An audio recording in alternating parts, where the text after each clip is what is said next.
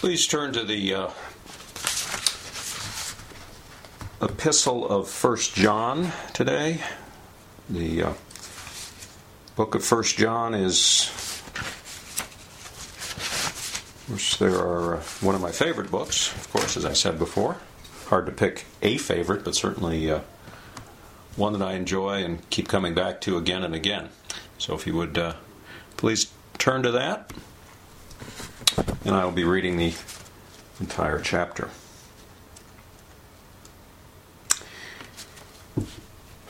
1 John chapter 1. That which was from the beginning, which we have heard, which we have seen with our eyes, which we have looked upon, and our hands have handled, of the word of life. For the life was manifested, and we have seen it, and bear witness, and show unto you that eternal life, which was with the Father, and was manifested unto us. That which we have seen and heard declare we unto you, that ye also may have fellowship with us. And truly our fellowship is with the Father, and with his Son Jesus Christ. And these things write we unto you, that your joy may be full. This then is the message which we have heard of him, and declare unto you, that God is light, and in him is no darkness at all.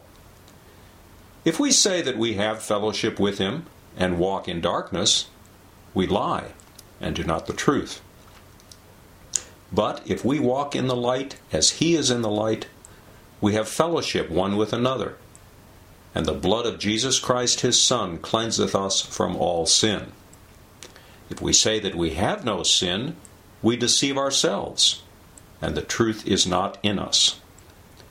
If we confess our sins, he is faithful and just to forgive us our sins, and to cleanse us from all unrighteousness.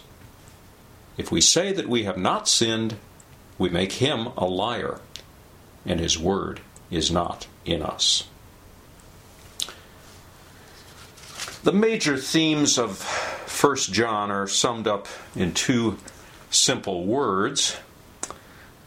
Two words, I'm sorry to say, that most Christians don't seem to understand as to their meaning. At least many Christians don't. And therefore, they really have no clue as to how they fit together. The words are truth and love. Truth and love are the major themes of John's first epistle. Now, John is very unique. He devotes more of his writing to truth and love, those two subjects, than any other biblical writer. And John's key message is this, and if you don't remember anything else I say today, please remember this. To love someone is to put God's commandments into action. It's not, the Bible speaks of love, most often it's not speaking of emotionalism or romantic love. It's speaking of putting God's commandments into action, as far as treating your neighbor as you wish you would be treated, etc. To love someone is to put God's commandments into action. Now, I don't expect you to accept that without biblical support, so please turn to Romans chapter 13.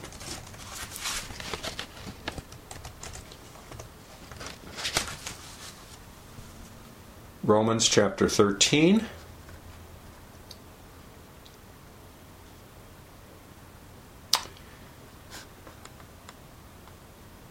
Let's begin with verse 7.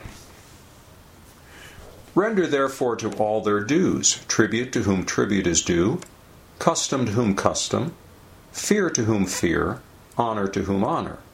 Owe no man anything but to love one another. For he that loveth another hath fulfilled the law.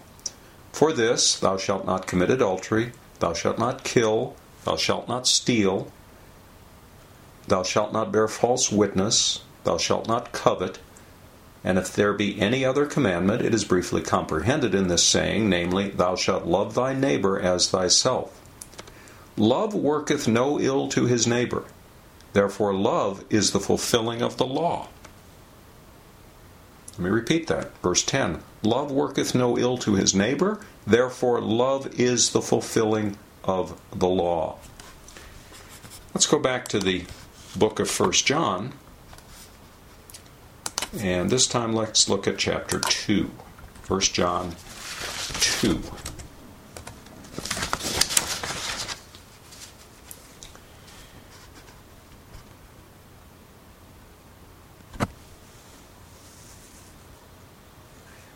And we can begin with,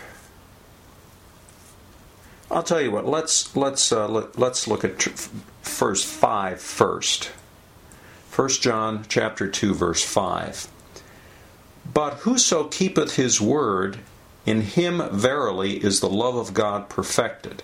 Hereby know we that we are in him.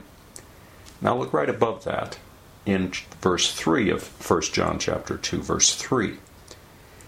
And hereby we do know that we love him, if we keep his commandments. Now let's put those together. What it's saying is, if you want to reflect the perfect love of God in your life, keep his commandments.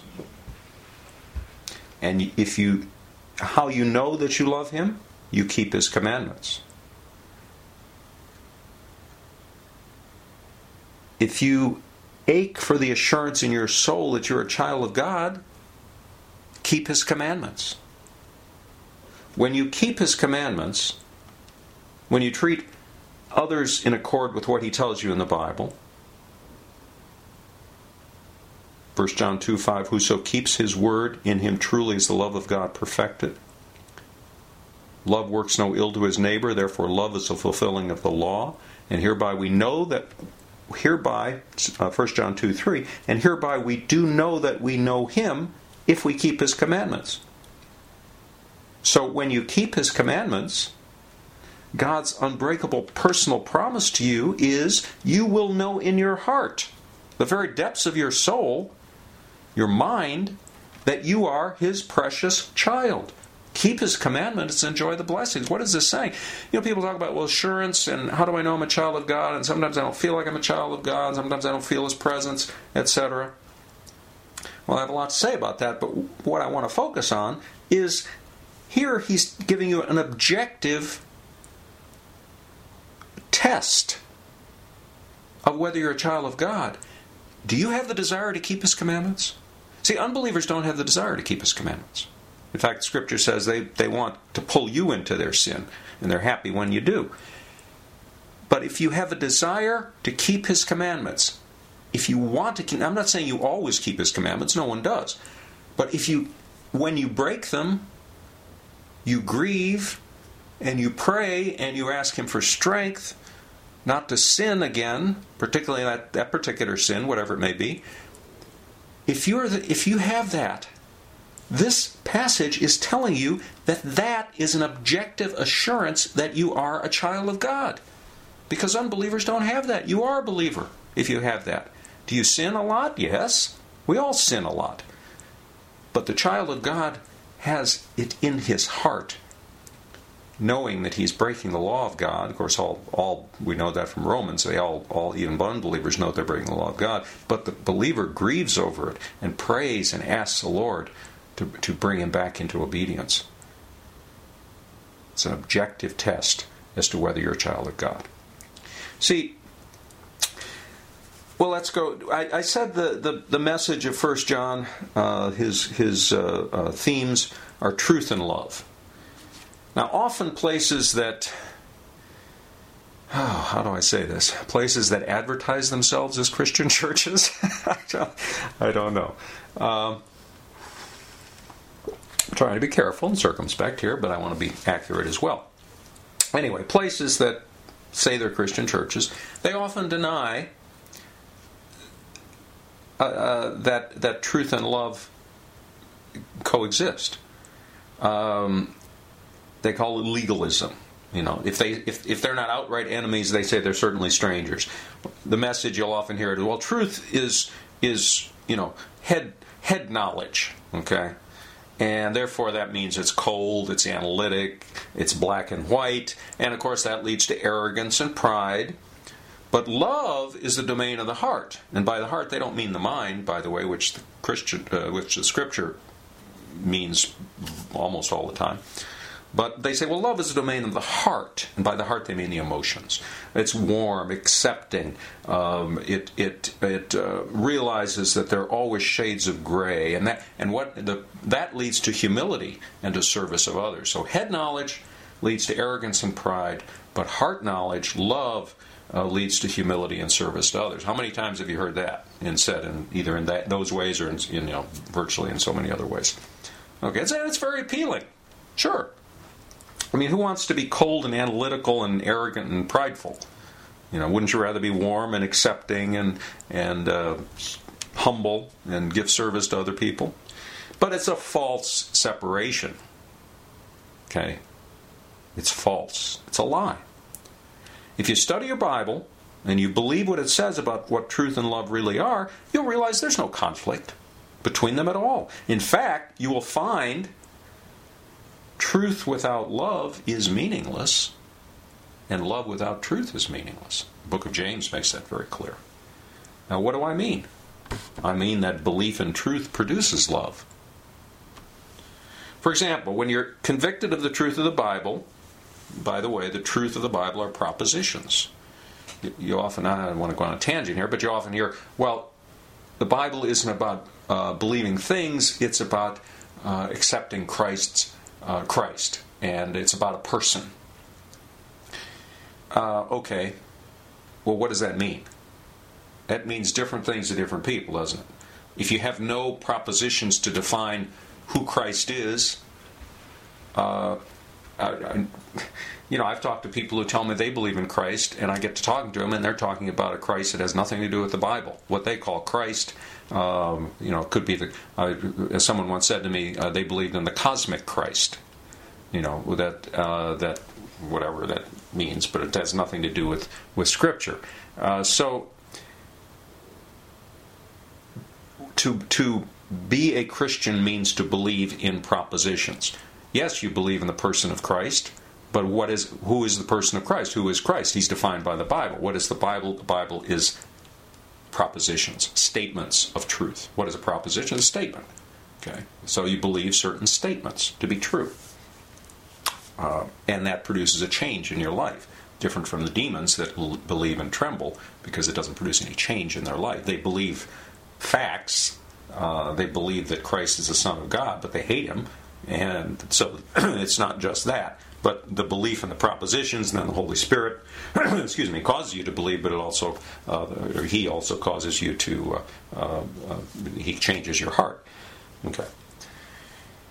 When you are convicted of the truth of the Bible, through meaning believing in propositions, the Holy Spirit produces love for the Lord in your heart, if you're His to begin with, love for your brethren in Christ, love for your neighbor. So, love for the Lord, you love yourself. Love for the Lord, love for your brethren in Christ, brothers and sisters in Christ, and love for your neighbor. Well, that is unbelievers, as separated from brothers and sisters in Christ. Genuine service to others comes out of this. Out of what? Conviction of the truth of the Bible. Have you ever met someone who is extremely knowledgeable about biblical doctrines, but shows no desire for service to others? That's what these people are talking about when they say, well, that's head knowledge. Okay? And I agree. There are people like that. A lot of people like that. Particularly, sadly, in the Reformed tradition, that happens a lot. Because we study our Bible more than, I hate to sound prideful here, but I think I'm stating objective fact. We study our Bible more than Arminians do and others. And so we look at hard doctrines, and we have a tendency, some of us, to be extremely knowledgeable about biblical doctrines, but showing no desire, very little desire to serve other people. Those people are too busy reading to serve. They're spending, instead of going out and helping people, they're spending time in their books. Okay. There's the old saying, they're so heavenly minded, they're no earthly good. They're not fulfilling the law to love others. And what does that mean? What have we just read? 1 John 2:4, he that saith, I know him, and keepeth not his commandments, is a liar, and the truth is not in him. And of course it's repeated again, that's a repeat from what has just been said in 1 John 1. So if you don't keep his commandments, you're a liar, and the truth is not in you. If you don't fulfill the law to love others, which is to treat them according to the law of God, you're showing you're not a child of God, aren't you? Isn't that what we've just pointed out? Hereby we know that we know him if we keep his commandments, and love is the fulfilling of the law from Romans. Therefore, if I can put those together, we know that we know him if we fulfill the law. Treating others as we would be treated, loving our neighbor in serving him treating him according to the law. A person who simply reads a lot, memorizes doctrines, but shows little or no evidence of the outward expression of truth, which is love, fulfilling the commandments to others, doesn't really know truth at all. If they're arrogant and prideful and put other people down because they don't know other people don't know as much as they do, they're showing they're not really a child of God. Love is the outward evidence that a person knows truth. Did you catch that? Love is the outward evidence that a person knows truth.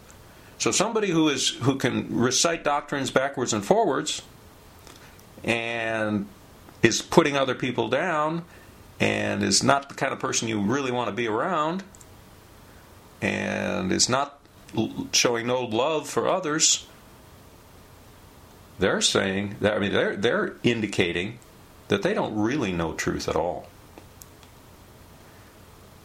Love is the outward evidence that a person knows truth. Please turn to the book of James. James chapter 2, if you would.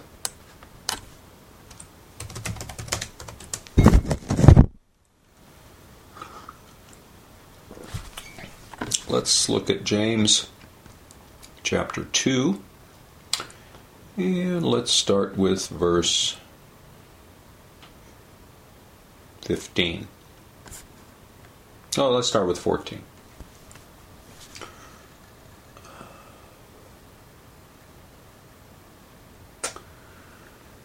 What doth it profit, my brethren, though a man say he hath faith and have not works? Can faith save him? If a brother or sister be naked and destitute of daily food, and one of you say unto them, Depart in peace, be ye warmed and filled, notwithstanding you give them not those things which are needful to the body, what doth it profit? Even so faith, if it hath not works, is dead, being alone. And we can go on. I just quoted this, paraphrased it. Yea, a man may say, Thou hast faith, and I have works. Show me thy faith without thy works, and I will show thee my faith by my works. Thou believest there is one God, thou doest well. The devils also believe and tremble. But wilt thou know, O vain man, that faith without works is dead, etc. Now, a lot of Reformed folks don't like that because they don't understand it. But it's certainly it's not contradicting anything else in Scripture. It's simply saying that if you say you have faith, but you show nothing on the outside in the way you treat others that indicates any love for other people, any treating them according to the law, then you're saying you don't have faith, is what James is saying. Your outward actions prove your inward faith. On the other hand, there is such a thing as heart knowledge without head knowledge, if I can use their terminology, which I don't like at all. Scripture calls it zeal without knowledge. Love without truth as its foundation. That's meaningless as well. It's also dangerous and destructive as well. It's like a speeding car without a driver. Here's an example.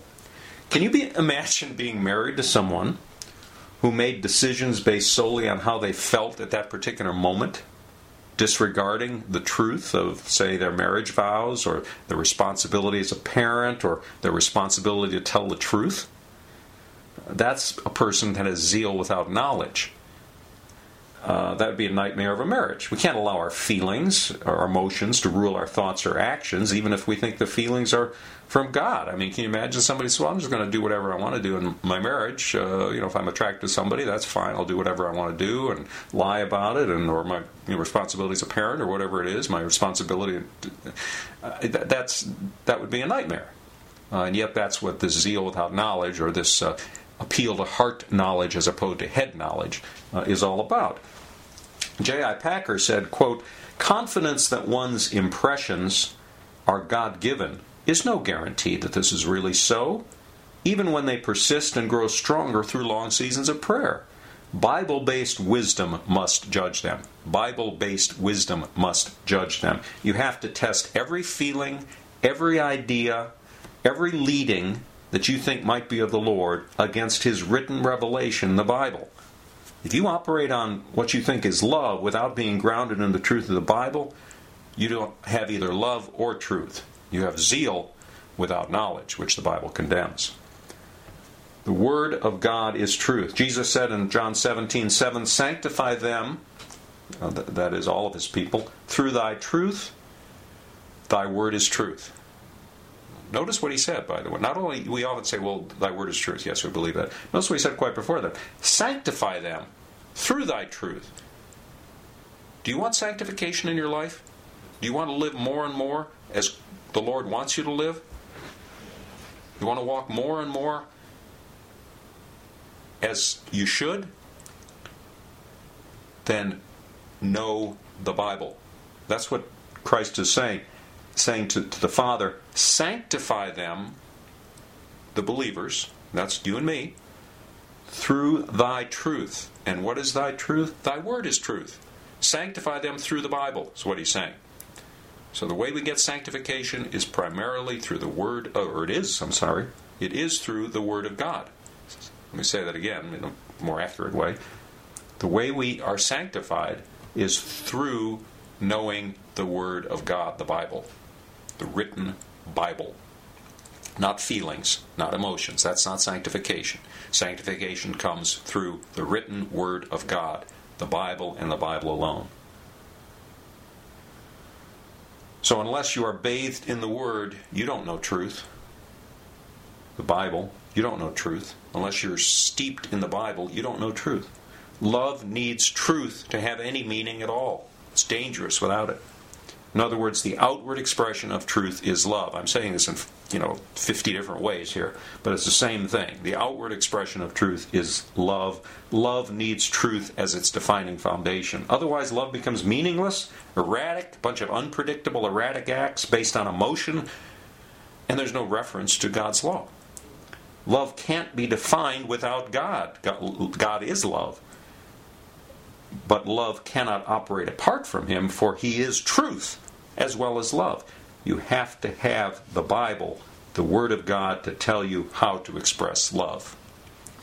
You have to know the Bible to tell you to know how to express love. Okay, can I put that back together again? You have to know the Bible to know how to express love. There, I finally got that out. We use the word love. How many of us have defined it? I hope you've gotten some, but I hope you understand now what the Scripture is saying when it talks about love. We go back to what Romans said, love worketh no ill to his neighbor. Therefore love is the fulfilling of the law. Romans 13:10, 1 John 2:5. But whoso keepeth his word, in him verily, truly, is the love of God perfected. And the test to know that you're a child of God is found in 1 John 2:3. And hereby we do know that we know Him, if we keep His commandments, which is love. There are different definitions of love. I love the Lord, I love my wife, I love my dog, I love my friends, I love good books and music, I love a good meal, I love to help people, I love to teach, I love to preach, I love myself. They're all called love, but they're quite different. But the Bible doesn't toss around the word loosely. It speaks of the love of God, and through that the love we're to have for others, and love is the keeping of God's commandments.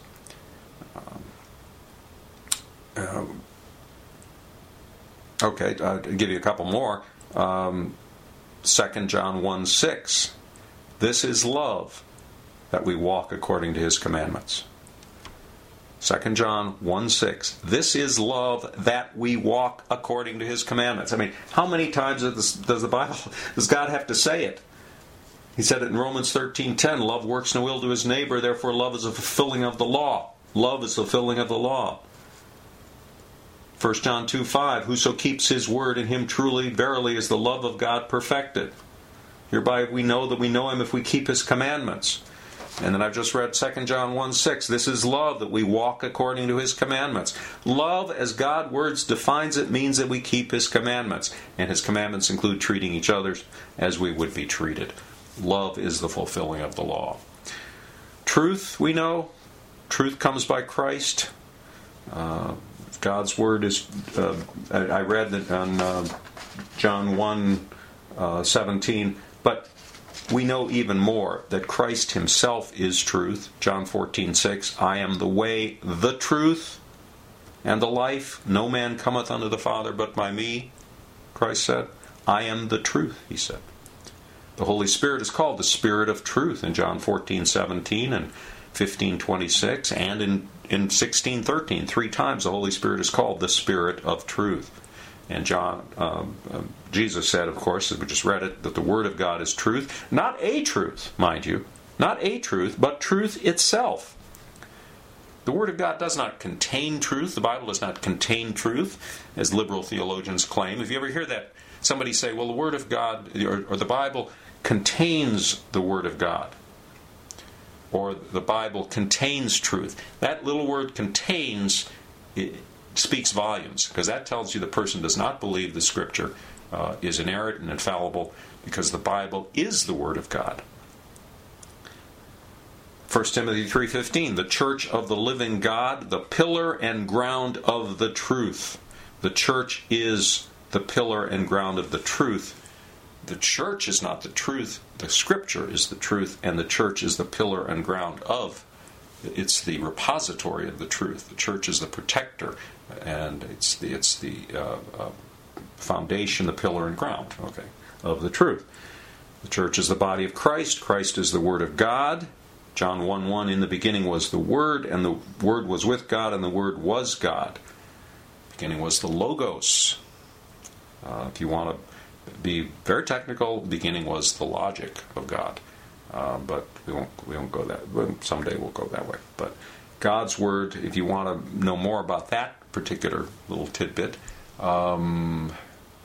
there's a book on the Logos